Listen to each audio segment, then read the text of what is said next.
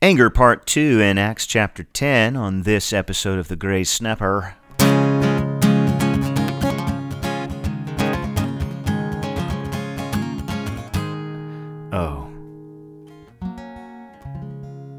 Welcome to the Gray Snapper podcast, a podcast of Grace Church of Napa Valley. I'm your host, Jess Arns. Just to get started today, we're going to talk about anger, but I want to start first with a quick encouragement. I'd like to just do this, the positive end of things. 1 John chapter 1 through 4. The Apostle John writing toward the end of his life. He says, "What was from the beginning and what we've heard, what we have seen with our eyes and what we have looked at and touched with our hands concerning the word of life." He's talking about, of course, that he was a witness, right? A witness to Christ physically. He saw him. Well, he says in verse 2, "The life was manifested, and we have seen and testify and proclaim to you the eternal life, which was with the Father and was manifested to us. And what we have seen and heard, we proclaim to you also, so that you may have fellowship with us." I love how the intention here is not just to pass on information, but so that those who accept what they're passing on, what they witnessed, the result of them hearing this and believing it is that they have fellowship, that they share in Christ's life. They benefit from the spiritual blessings that they share together. So he says, "We proclaim this to you so that you too may have fellowship with us. And indeed, our fellowship is with the Father and with His Son, Jesus Christ. These things we write so that our joy together may be made complete." He saw and witnessed these things. He passed it on with the intention that we would have fellowship with each other, and our fellowship is in God as well, in Jesus Christ. So we share. We have this shared life in Christ. We are one body with the Lord and with each other. And the things that he writes, he's writing them with the intention that our joy would be complete. And what completes that joy is that people believe this message and are added to this fellowship. That's pretty cool. So, that's awesome. But now let's get into our weekly warning.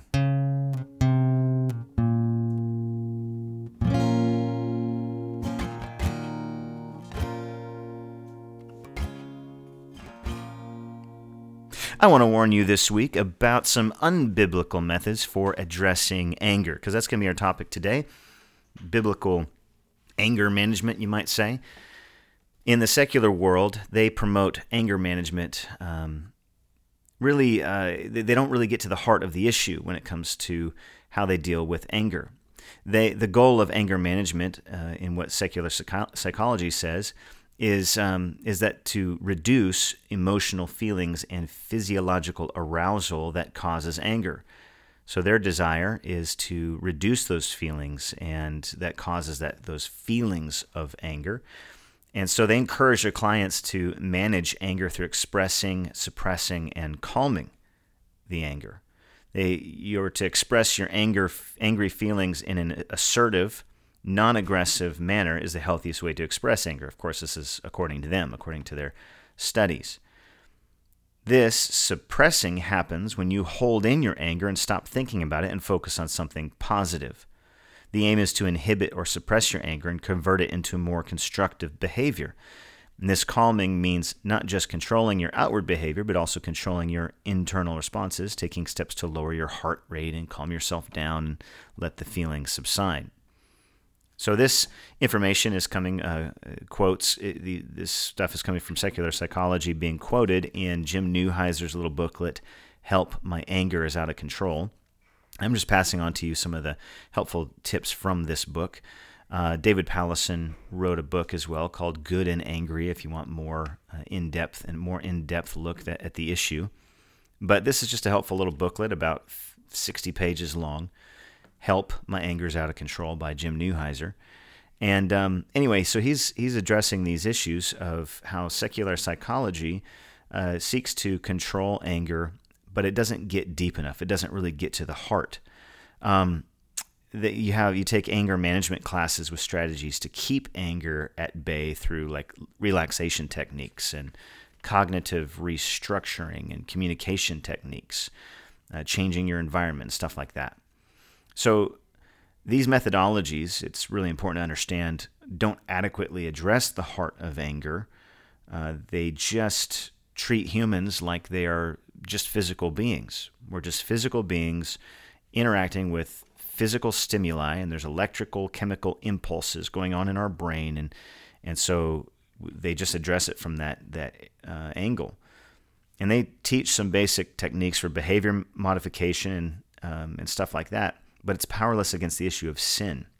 Okay, and people might be able to control their anger through these techniques, but the problem is that it doesn't actually work in terms of making you more pleasing to the Lord in how you deal with your anger and how you deal with the desires of your heart.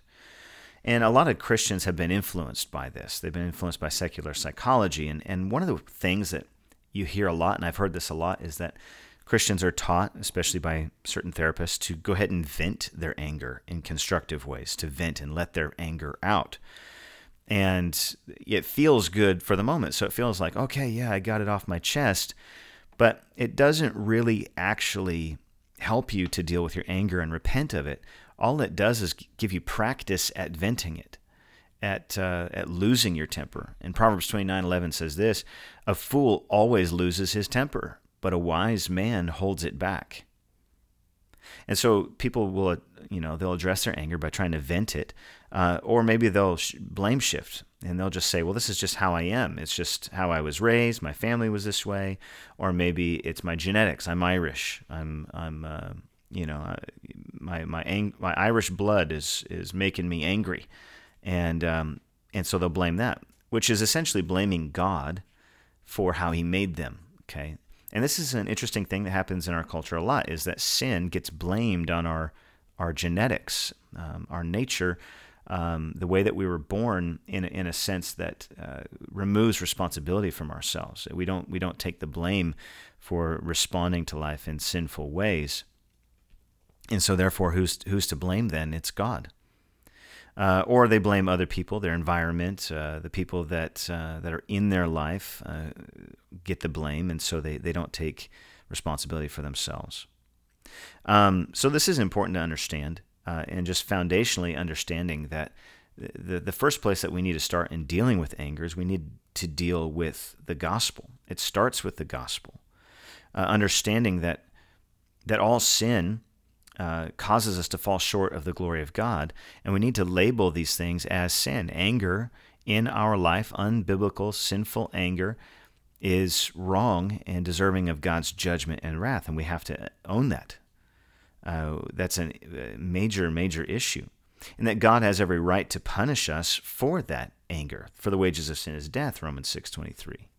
But that Jesus has come to take that guilt on himself.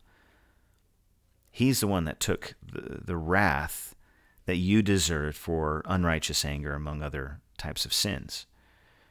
And so all who repent of their sins, who acknowledge their sinfulness and turn from it, are freely forgiven and are given a right standing before the Lord. And so that sense is that understanding of the gospel is the starting place for dealing with anger in a way that actually honors God. You have to own that responsibility and acknowledge that you can't make up for your sin, that Christ had to pay for it, and his death was sufficient, and that by faith in him, you are forgiven. So now you don't have to be buried under the weight of the guilt of your sin, because your anger has if you're struggling with anger, it has caused some damage in your life, damage to your relationships, and maybe you've lost jobs, or maybe you've lost even marriages or relationships with your kids or parents because of your anger. And what the gospel does is it gives us hope and forgiveness to understand that we can overcome this, that reconciliation can be made, and you can be made right with God first, and then he gives us the tools to be reconciled with others as well. So that's the weekly warning. We're going to get into now, how do we overcome anger using the Word of God. Just had to throw that in there, Austin. There's a transition. All right, weekly warning. We got through the weekly warning in terms of dealing with unbiblical anger, but now let's talk about how to overcome anger by God's grace. And this is really important to understand, that the key to overcoming anger is not through anger management techniques and relaxation and all that kind of stuff. The key to overcoming anger is what you say within your own heart. Proverbs 4:23 talks about this. I'll read this for you real quick. Proverbs 4:23, and it says this: "Watch over your heart with all diligence, for from it flow the springs of life." Watch over your heart. Watch over what you desire and what you think to yourself, especially when your anger is being provoked. Pay attention to what is going through your mind. An angry person has given in to untrue, wicked lies in their own heart. That's what's going on. It's not external to them. When you are controlled by sinful anger, you might feel like you don't have control over it, but what's actually happening is that you are believing certain lies within your own heart. Perhaps you're telling yourself how righteous you are while you judge others to be worthy of your wrath. Or maybe you are telling yourself that your rage is justified and that you can't help it. The other person has done this horrible thing against you, and so therefore you can't help it. You have to punish them. Or maybe you think that the only way to control your anger is to control the people and circumstances in your life that cause this anger. A lot of people think that they're just reacting to things, that they're not really thinking, but they're just reacting to the stimuli, the things that are going on around them. And so the problem is what's going on around them. But the scripture teaches us that it's dangerous to let our minds just wander, to not control how we think, to just go on autopilot. Proverbs 14:12 says this, 14:12. It says, "There is a way which seems right to a man, but its end is the way of death." You have to understand that the way that you naturally think about things is not automatically correct. The way that you automatically respond to things is not automatically correct. In fact, it's mostly automatically wrong without deliberate changing of your thinking and renewing your mind according to God's ways. Your natural reaction to things is usually controlled by self-centeredness or pride or lust. So we have to understand that we are responsible for how we react, and we are responsible to direct our thoughts according to what is true. Listen to Philippians 4:8. Philippians 4:8 says this, "Finally, brethren, whatever is true, whatever is honorable, whatever is right, whatever is pure, whatever is lovely, whatever is of good repute, if there is any excellence, if anything worthy of praise, dwell on these things." What do you dwell on? Is it that kind of stuff? Or are you dwelling on all the stuff that makes you angry? James 1:19 says this, that we are to be slow to anger. Slow to anger.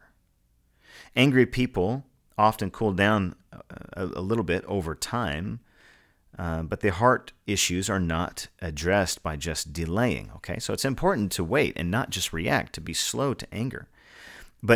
But you have to do more than just count to 10. And there's basically 5 crucial truths an angry person must consider. 5 biblical truths that an angry person must consider. Instead of merely counting to 10 or to 1,000, an angry person needs to stop and fill his mind with biblical truth so he can overcome anger in his heart and become a person of grace. You see, not just delaying anger, not just not getting angry. It has to be replaced by being a person of grace. When anger is building, these truths do not automatically come to mind. An angry person is suppressing these truths so that he can continue to feed and justify and express his rage. He must learn in crucial moments of temptation to set his mind on things above because he's united to Christ. That's what Colossians 3 says. Set your mind on things above, not on things on the earth. So, here are the following 5 truths that we need to remember. Number 1, I want something too much, and that is idolatry. That's coming from James 4. James 4. Listen to this. James 4 says this, "What is the source of quarrels and conflicts among you?" Okay, where do these things come from? Is not the source your pleasures that wage war on your members? You lust and do not have, so you commit murder. You're envious and cannot obtain, so you fight and quarrel. You do not have because you do not ask. Okay, so you hear that. You want something too much, and that is idolatry. In fact, it's spiritual adultery. If you go down further in James chapter 4, it says in verse 4, you adulteresses, do you not know that friendship with the world is hostility towards God? So here's the issue, is that you want something so much that you're willing to sin and destroy relationships and other people in order to get the thing that you want. When you become angry, your desires aren't met. So think about this. What must you have in order to be happy?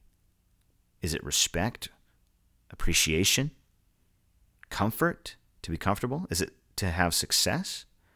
Is it to be stress-free? These things are not necessarily wrong in themselves, but you know that you want them too much when you get angry about it. And so God wants all of your desires to be submitted to Him, and so our main desire is to have a right relationship with God and for Him to be glorified. Our main desire should to be to find satisfaction in Him. Isaiah 55:1-2 says this: "Everyone who thirsts, come to the waters. You who have no money, come, buy and eat. Come, buy wine and milk without money and without cost. Why do you spend money for that which is not bread, and your wages for what does not satisfy? Listen carefully to me, and eat what is good, and delight yourself in abundance." God is saying, come to me. I offer the satisfaction that you seek. Why do you seek that kind of satisfaction in things like respect for yourself and appreciation and comfort and success and all these kinds of things? When you're willing to sin in order to obtain what these other things, you're sinfully angry, and that is because you have an idol. Here's the second principle that you need to understand, okay? The first one was, I want something too much. That is idolatry. The second principle is this: I am not God, and therefore I'm not the judge. I am not God. When others wrong us, we sense that the balance of justice is out of kilter, and we want to make it right again. And so the angry person thinks to himself, you wronged me, you deserve to be punished. And so that angry person can then punish the guilty party through hateful speech, acts of violence, slander, theft, or more subtly through being cold, quiet, and withdrawn. All of these expressions of anger are sinfully judgmental. Do you see? You're elevating yourself to the place of God and judge. But James 1:20 says this: the anger of man does not achieve the righteousness of God. So you might think you have the right to do it and that you're achieving some kind of righteousness, but it doesn't. It doesn't fix the problem. Your wrath does not accomplish God's righteousness. Instead of showing wrath, Romans 12 says this, verse 17 says, never pay back evil for evil to anyone. And verse 21 says, do not be overcome by evil, but overcome evil with good. Okay, so when we do that, we usurp God's role as judge. Romans 12:19 says, don't take your own revenge, but leave room for the wrath of God. God will repay in His time, and He is the only one that can perfectly dole out justice. It's really important for us to understand this, that we are not the judge, and not only are we not the judge, we are actually massive sinners. Okay, and this is the third principle to understand, that God has been very gracious to me. God has been gracious to me. And when we realize that we've been shown such grace, that our debt has been forgiven, okay, we will be willing to forgive others. We'll be willing to be patient with others. You can see this in the parable of the unmerciful servant, Matthew 18:23-27. The servant was forgiven so much, and yet was unwilling to forgive his fellow servant, who owed him a significant amount, but nothing compared to what he had been forgiven. So we need to understand this, that the more that we grasp of what we've been forgiven, and the more we dwell on the fact that God has been gracious to us, we'll be gracious and forgiving towards others. We'll be slow to anger, and we'll desire to see them repent rather than be punished. The next principle that we need to understand is that not only are we not the judge, and not only has God been very gracious to us, and that what we want is out of balance, we're wanting something too much, but it's really important to understand as well that God is in control. and he is doing good for us. So the circumstance that I am in, God is sovereign over. And God is perfectly in control of this. He is in control of this frustrating thing that I'm involved in right now. He could change it. He could change the hearts of the people that I am dealing with. He could fix it right now, but he's not. And he's not because his plan is perfect and it is good. And this is part of that plan. Just like Joseph refused to judge his brothers. Remember Joseph in the Old Testament? He was sold into slavery. He was thrown into this pit first and then sold into slavery to Egypt. He didn't see his family for something like 15 years. And then finally he's reunited with them, and now he's in a position of power. He could punish them severely if he wanted to. But instead of punishing them, he says, what you meant for evil, brothers, you meant it for evil, but God meant it for good. Joseph was able to act graciously towards his brothers really because his theology was straight. His theology was right. God's in control of this, and God's purposes are good, even in the evil acts of other people. And so that enables us to not respond in punitive anger, trying to establish righteousness for ourselves, but it really trusts in God to sort things out and to judge rightly in the end. He rules over all, and we can trust that. Romans 8:28 says that all things are working together for our good.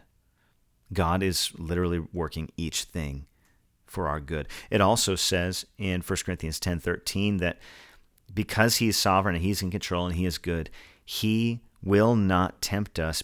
He will not put us in a temptation beyond what we are able to bear. Now listen, God doesn't tempt anyone. He's not the source of sin or sinful temptation. But he is in control of the circumstances of your life, and he will not allow you to be tempted beyond what you are able to bear. That doesn't mean that you are going to have the strength to deal with every circumstance. What that means is that you don't have to sin. You will never be tempted in such a way that you must respond sinfully. And so that's why it's important to understand that when you are sinfully angry, even though it feels like you don't have any control over that, the truth is you do. That God has put a circumstance in your life, and your call is to respond righteously in that circumstance, and he's given you what you need in order to do that. And as a believer, you are a new creature in Christ. You no longer have to respond in sinful ways to these trials. Angry people often feel stuck in their rage, and they feel helpless to change. And while it's true that unbelievers are enslaved to sin, those who are united to Christ by faith have been set free from sin's bondage. This is super important to understand. Unbelievers are slaves to sin. Even if they get their anger under control, they're still enslaved to sin, sinful purposes and pleasures and pride and all and motivations. But those who are united to Christ are set free. You're no longer stuck. You don't have to do this anymore. We've died to sin through Christ, and now are united to him in newness of life. And so we're no longer to be controlled by the flesh. Instead, we're to be filled with the Holy Spirit, and he is the one producing the fruit in our life. And so by faith, we trust in him. By faith, we go to God. We know we can't make up for it, punish ourselves. We can't, no techniques or whatever, make up for our sin. Instead, we go to the Lord and ask for his Spirit to control us. We confess our sin to him, and we believe the things that he has said. And so by faith, working through love, we are able to overcome the sin in our life. The person who gets sinfully angry has forgotten his new gospel identity in Christ. You're dead to sin, alive to God in Christ Jesus. So we need to renew our minds in these ways. Next time, we'll talk about practical ways that you can overcome anger. And now, we get the great privilege of reading Acts chapter 10 together.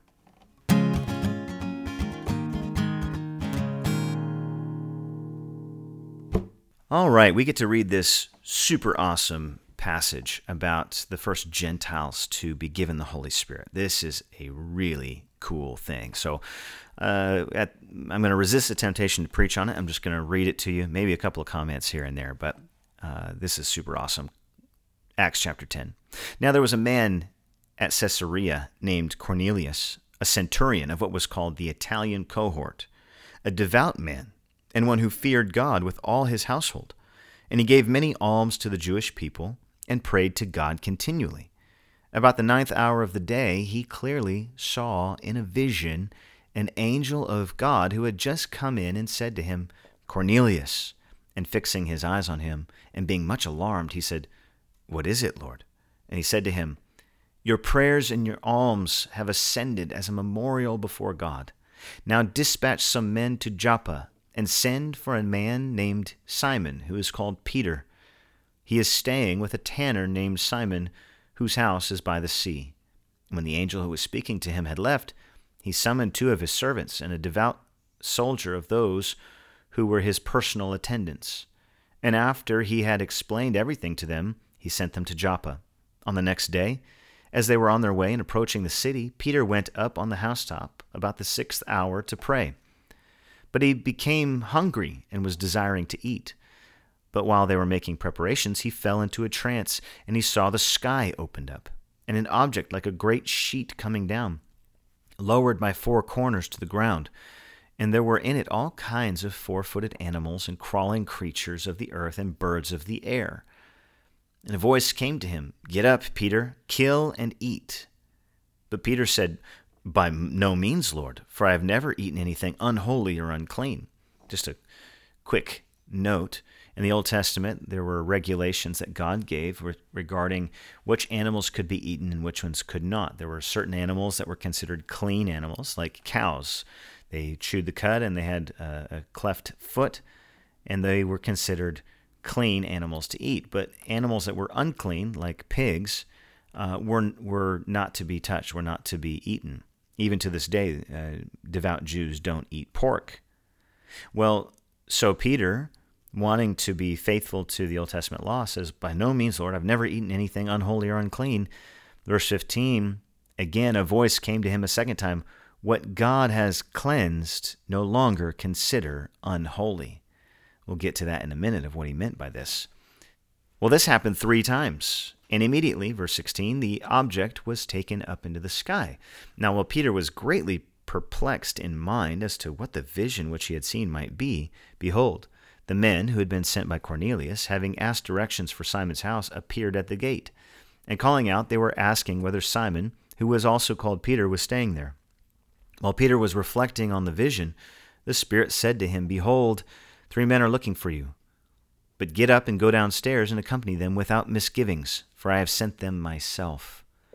Peter went down to the men and said, "Behold, I am the one you are looking for. What is the reason for which you have come?" They said, "Cornelius, a centurion, a righteous and God-fearing man, well spoken of by the entire nation of the Jews, was divinely directed by an angel to send for you to come to his house and hear a message from you." And so he invited them in and gave them lodging. You know, what's really interesting here is that God is deliberately tying the message of the gospel to the apostles. You know, in the book of Ephesians, it talks about the fact that Jesus is the cornerstone, but that it's built on the foundation, that the church is built on the foundation of the prophets and the apostles, with Christ being the cornerstone. It's super important to connect the teaching that we teach and believe today, the gospel we preach and proclaim today, what we know of Christ. It has to be built on the foundation of the apostles. In fact, I think that's 1 Corinthians as well. 1 Corinthians 4:3 talks about that. That this is the foundation, and we can't lay anything else on. We can't lay a different foundation. There are no other apostles. God very easily could have sent his angel and preached the gospel to Cornelius himself, but he tied it specifically to Peter, who was really the lead apostle at the time. So he invited them and gave them lodging. And on the next day he got up, that being Peter, and went away with them. And some of the brethren from Joppa accompanied him. On the following day he entered Caesarea, and now Cornelius was waiting for them. And he called together his relatives and close friends. When Peter entered, Cornelius met him and fell at his feet and worshipped him. But Peter raised him up and said, "Stand up, I too am just a man." And as he talked with him, he entered and found many people assembled.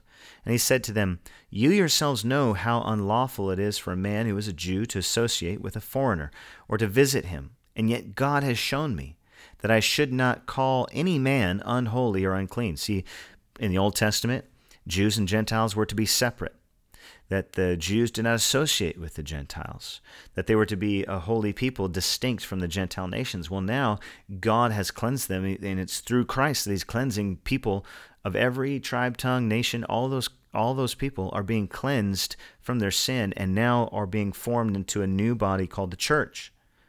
And so that vision where God says, look, don't call anything unholy that I have called clean. Now Peter's understanding, oh, this is what he was talking about. So he says here, that is why I came. God gave me a vision. God showed me that I should not call any man unholy or unclean. Verse 29, that is why I came without even raising any objection when I was sent for. So I ask, for what reason have you sent for me? Cornelius said, 4 days ago to this hour I was praying in my house during the 9th hour, and behold, a man stood before me in shining garments. And he said, Cornelius, your prayer has been heard, and your alms have been remembered before God. Therefore send to Joppa, and invite Simon, who is also called Peter, to come to you.